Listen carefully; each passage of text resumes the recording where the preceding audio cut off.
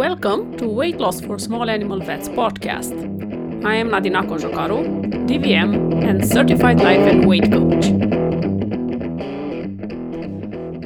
Hello friends! Welcome to episode 20 of the podcast. Lessons from 10 years as an immigrant small animal vet. It's celebration again. This month is our 10th anniversary of our new life in Sweden, and we've reached the 20th podcast. As I promised you, every 10th episode I will have something special presented, some deeper personal reflections than usual, or a special guest. We'll see how it goes. And being a celebration week, I want to remind you to celebrate as well. What did my clients celebrate these last weeks? Falling in love again with their veterinary businesses.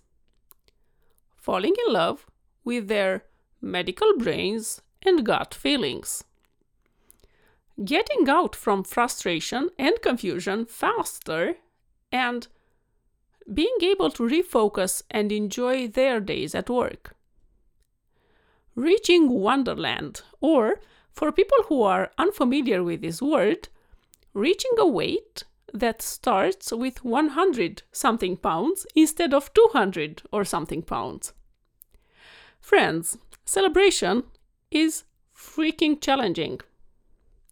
We are so good at beating ourselves up when the shit hits the fan, but so damn unaware that we are the ones who create the desired outcomes in our lives as well.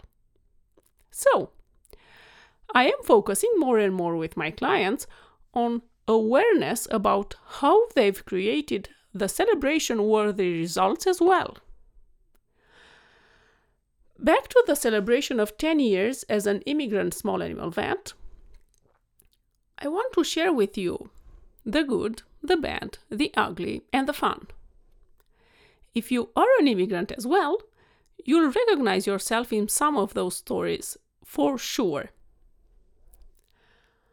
Lesson number 1 started at home in Romania, before my husband and I even decided to move to Sweden. We accepted that people from our former home country, sometimes the closest family members, will judge us, shame us, blame us, and they will think and say things about us that are not true. We accepted that sometimes we won't be able to attend funerals, weddings, celebrations, anniversaries.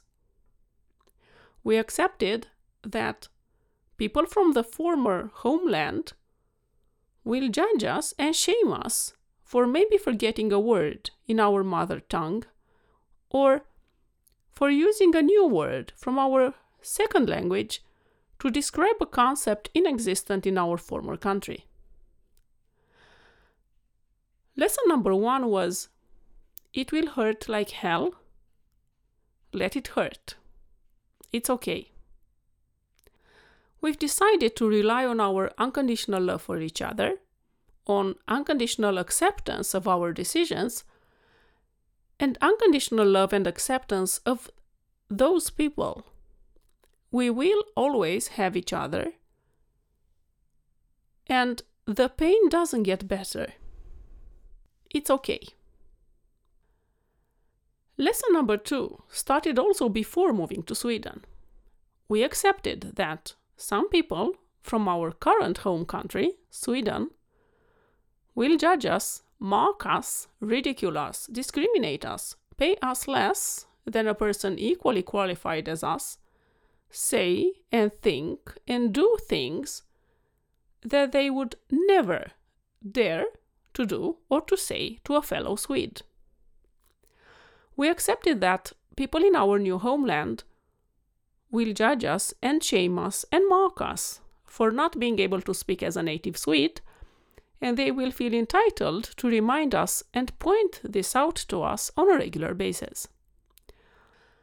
Lesson number 2 was also, it will hurt like hell, and that's okay. Lesson number 3. Discuss and get in writing a pre-planned renegotiation of your job contract 6 months after accepting a job. Because if you are new in a country and you don't have anyone close to you who knows how the things were done in your former country and how they are done in your new country, you will always lose money. You don't know yet what you don't know. This is useful no matter if you are an immigrant or not. It's even useful if you are just starting your vet career. And it's useful if you are an amazing small animal vet, no matter how young, old, what gender identification you have, if you are an immigrant or a person from another commonly discriminated community or minority. And you know this by now, but be prepared to over-deliver, to be able to create the income you require from that employer in a couple of work days or in a work week or whatever, so it will become a no-brainer for your employer to raise your income. Lesson number 4 was that I've done everything in my power to not get lost in translation. Even if you move from an English-speaking country to another English-speaking country, or Spanish or French or whatever, anything I say in this lesson applies to you as well. So try to learn the specific dialects of the new country or the new areas of your country, or you might get lost in translation as well. I've seen this problem over and over again with other vet colleagues who haven't embraced the discomfort of failing at epic proportions and the discomfort of being ridiculed or mocked by other colleagues, so they avoided learning to communicate in Swedish. I was able to communicate in Swedish with the pet owners 3 months after moving here. In fact, 8 or 9 months after moving here, I took a Swedish language test. It was an online test at the Swedish for Immigrants school in a controlled environment. People in charge of teaching immigrants the Swedish language from the Ministry of Education wanted to know how the heck I was able to nail that test at that speed, to get so high scores and so soon after moving to Sweden, without attending too many classes, because I worked, of course. And my answers: I was willing to fail. I was open to be corrected all the time. I focused my attention, like a dog with a bone, to learn the language of the country I chose to move to. I deeply believe that speaking to people in their language will make me a better vet for their pet. And I deeply believe that I will be able to help a shit ton of pets by being able to communicate with their owners directly. I was able to advocate and resonate with a lot of pet owners who would have chosen to put their animals to sleep instead of treating or getting some surgeries done. And they were all happy for their decisions later on. I was also open to say things in a really, really wrong way and opened to be ridiculed. That created quite hilarious situations, like the one when I pronounced the word CUNTS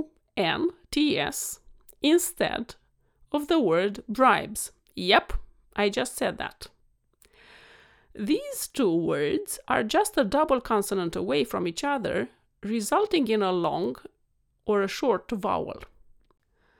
So yep, my inability of pronouncing the word bribe in relation to giving treats to the pets resulted in me asking the pet owners if they used to offer CUNTS to their pets.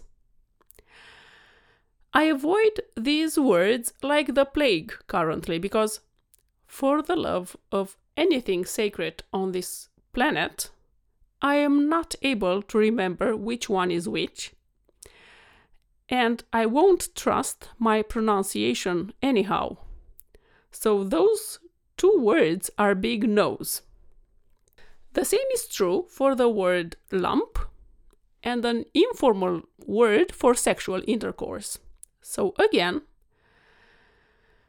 I both wrote in the medical chart and on the discharge medical letter the word for the sexual intercourse, describing a lump between anus and vulva.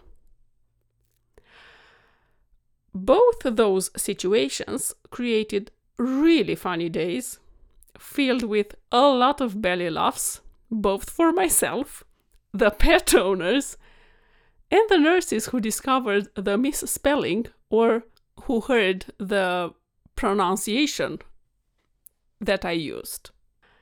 And I felt a little bit better last year when a well-established international vet company made a social media campaign in Sweden for free clinical exams of lumps using the misspelled word instead. So yep, they offered free sexual intercourse checks. Lesson number 5. Be prepared to know the laws and the rules. We moved here because we valued the freedom of speech, the respect of the laws and rules, and the beautiful nature of Sweden. And this lesson helped us tremendously in mitigating word conflicts, negotiating new contracts, or just be sure that we are treated equally and we are not discriminated. And by knowing the laws and the rules, we were able to help even non-immigrant colleagues with their contracts. Lesson number 6. If you don't like doing something, it's probably because you are not that good at that thing. So go towards it to fix it. I've learned this lesson from my mom, who was a teacher her whole career. She always said that if you don't like solving math problems, it's because you are not that good at that yet. And damn, she was right about it. In the beginning of my career as a vet, I hated writing the medical charts because I wasn't sure if I was doing it right or if I am putting too little or too much in the charts. The years went by and I started to like writing the charts because I got better and better in finding my style. And then I moved to Sweden. And then it opened again this problem. I found myself with piles and piles of handwritten notes that were not in the patient's medical records on the computer. And I recognized immediately that the problem was, 1. According to the Swedish law, you are only allowed to write the medical records in Swedish, Danish, or Norwegian, not in English. And 2. I was still not proficient enough in medical Swedish and I didn't know exactly how to write them. Or I was telling myself that I didn't know exactly how to write them. I don't allow my clients to tell themselves I don't know, because we aren't able to find solutions to our problem if we believe that thought. I tell them to ask themselves, if you knew what to do, how would you solve that problem? If you guessed, how would that look like? Just to take them out from the confusion that the thought I don't know creates. When my medical records piled up over a few weeks, I faced the discomfort and got on top of them, thinking that something is better than nothing. This is a common problem even with non-immigrant vets. If you do this as well, what's your bullshit story that keeps you stuck and your medical records piling up?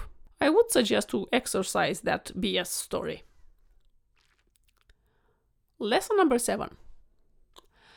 Don't allow the ignorance or the biases of other people stand in the way of high-quality veterinary care just because they tell you that you are an effing immigrant, you are not allowed to touch my dog, or only a Swedish vet is allowed to check my dog.